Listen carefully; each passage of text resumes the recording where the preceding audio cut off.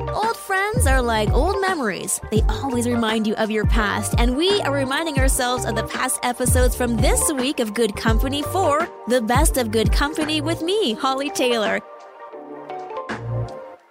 I'm Holly Taylor. We're talking about some of those smells that evoke some very warm or positive memories. I know for my mom, every fall, if she is smelling something pumpkin spice, something or other, she always has a story or two to share about her childhood. And even just, it's such a calming thing too. Suddenly I want to put on sweaters and make soup. Anytime I smell something that's a pumpkin spice. All right, let's see the text line 905-338-1250. Message here from Lydia. Roses. The smell of roses remind her of her great aunt. Well, that's nice. I mean, it could be a lot worse. Producer Mike, any text messages have come through for you? Yeah, we got one here from Kevin. He says, smell of lake water. Reminds him of fishing trips when he was younger. Aw. Yeah. That's nice. I did enjoy fishing a few times in my day. And my uncle loved fishing. Maybe Kevin's got a fun whose fish is bigger story as well. You can keep those coming. 905-338-1250. Did you ever go fishing? Yeah, I love fishing. Yeah? I haven't gone in a very long time, but when I was a kid, yeah, just stick out a worm on a hook out the end of a yeah, on a dock somewhere. And no fishing rod, just a pole, like a stick, literally. But yeah, great fun. That's hilarious. I can see you. Little 9-year-old Mike. Yeah, totally. Yeah, going down, knees, sitting on fish. Aw, see, good memories. Lots of ways for you to join us here on Good Company, whether it is streaming at joyradio.ca, through the My Joy Radio app for Google and Apple devices, or the radio, of course. You can listen to us. We are on the AM dial. 1250 is the number. Okay, I'm Holly Taylor. And a lot of conversations about how what we eat impacts and affects how we literally live day to day, sometimes how it affects our thinking and behavior. And there's been now a lot of research going into more of the plant-based diets, or what they're now calling plant-forward eating patterns. We'll just, I think the plant-based diet's much easier to remember. But these are the Mediterranean diets, ones with a lot of colorful plates, like not the actual plate, but what you're putting on it. A lot of the color, like your reds from your red peppers, and you got your greens from your broccoli, and maybe you're using some cabbage for some purple. So color is key when it comes to knowing that you're in the right direction for some of these more Mediterranean-based diets. But it can be challenging, especially if you're not a huge fan of eating vegetables. But definitely one of those things that people are saying, look into. It's not necessarily good for everyone, as everybody's body is different. So make sure that no matter what you're planning to eat, no matter what kind of shifts you're trying to make, that you do bring in your doctor, or if you've got a naturopath, whatever your medical community is, just to figure out what is your body type, what do you need. I know for my daughter, switching to fruit for dessert was less challenging than I thought it would be. Especially for my youngest, loves sugar. But since fruit is nature's candy, as my mom used to always say, watermelon for her is a huge treat. She loves it.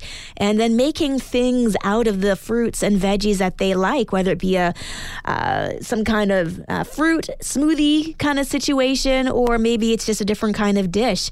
Incorporating apples into salads became a huge win in our house. So doing little things like that, and even just trying one meal a night that's all vegetables, they say, is a great break for your belly from some of the heavier meats. So one of the benefits, they say, is that it can help with your heart health as time goes on, and especially because we don't get the same quality of veggies as we once did. So there you go. Looking for a bit of a shift in your diet, always easier to achieve in the summer where there is so many incredible farmers markets, but still something to keep in mind for winter as well.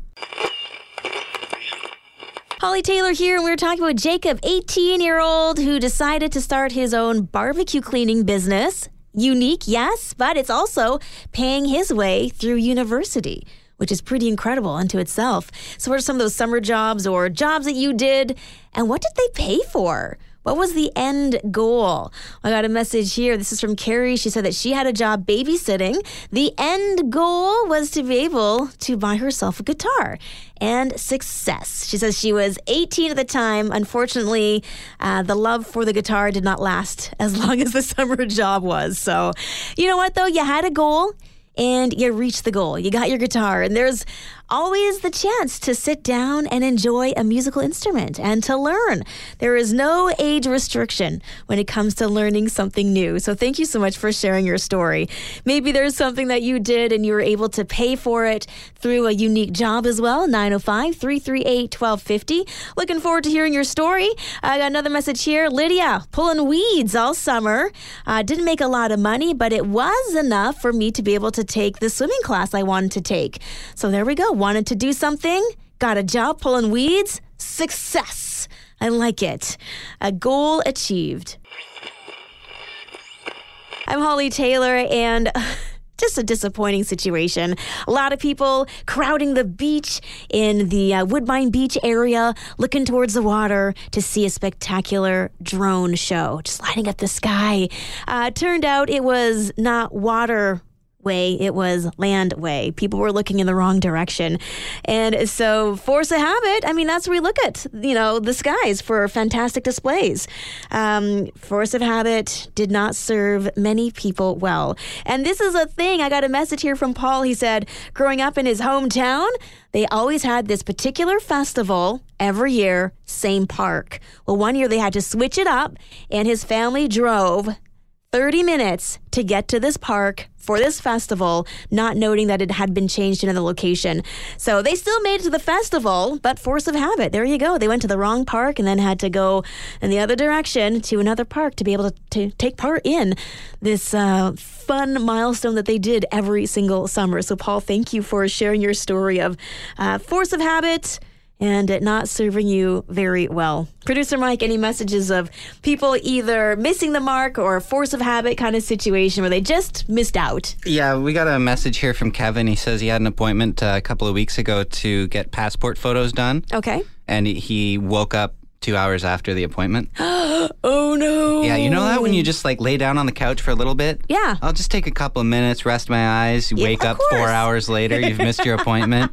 I feel you, Kevin. I've been there before, buddy. Oh, my word. Oh, that's not fun. That's not fun. But it happens, right? Force of habit. This is from Laura. She said that she was always used to her Bible study being at 6 o'clock on Wednesdays. They had to change it for a week, and she forgot and showed up at her friend's house at the previously scheduled time, and no one was there. She couldn't figure out why. She thought the rapture had happened. Turned out she was there a day early. So thank you for sharing your stories today. Keep them coming. You can text them in at 905-338-1250. Lots of ways for you to join us here on Good Company, whether it be through the radio, AM dial 1250, the number to land on, or streaming at joyradio.ca. Plus, if you're into the smart technology, you have the My Joy Radio app, literally at a touch of a button in the palm of your hand, as that can be for your smartphones. And you can also ask your smart speakers to play Joy Radio and then be a part of our shows, just like Good Company. Well, when we are talking about being a part of things during the pandemic, there's a lot of things we could not be a part of. But it got people thinking. Got people being creative. And for one family, they got a little creative. I guess you could only play so many board games so many times. And so they actually decided to create their own board game. And the theme is centered around Muskoka, a summer destination.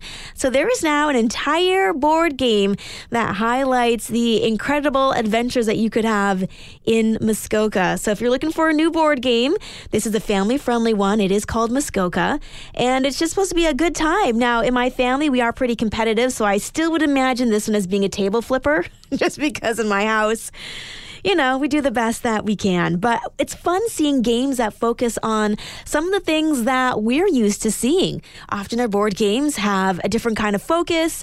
Maybe it's Trivial Pursuit and it's all questions about the U.S. You have to buy the Canadian edition. So it's nice to see a game that is highlighting incredible things in our own backyard.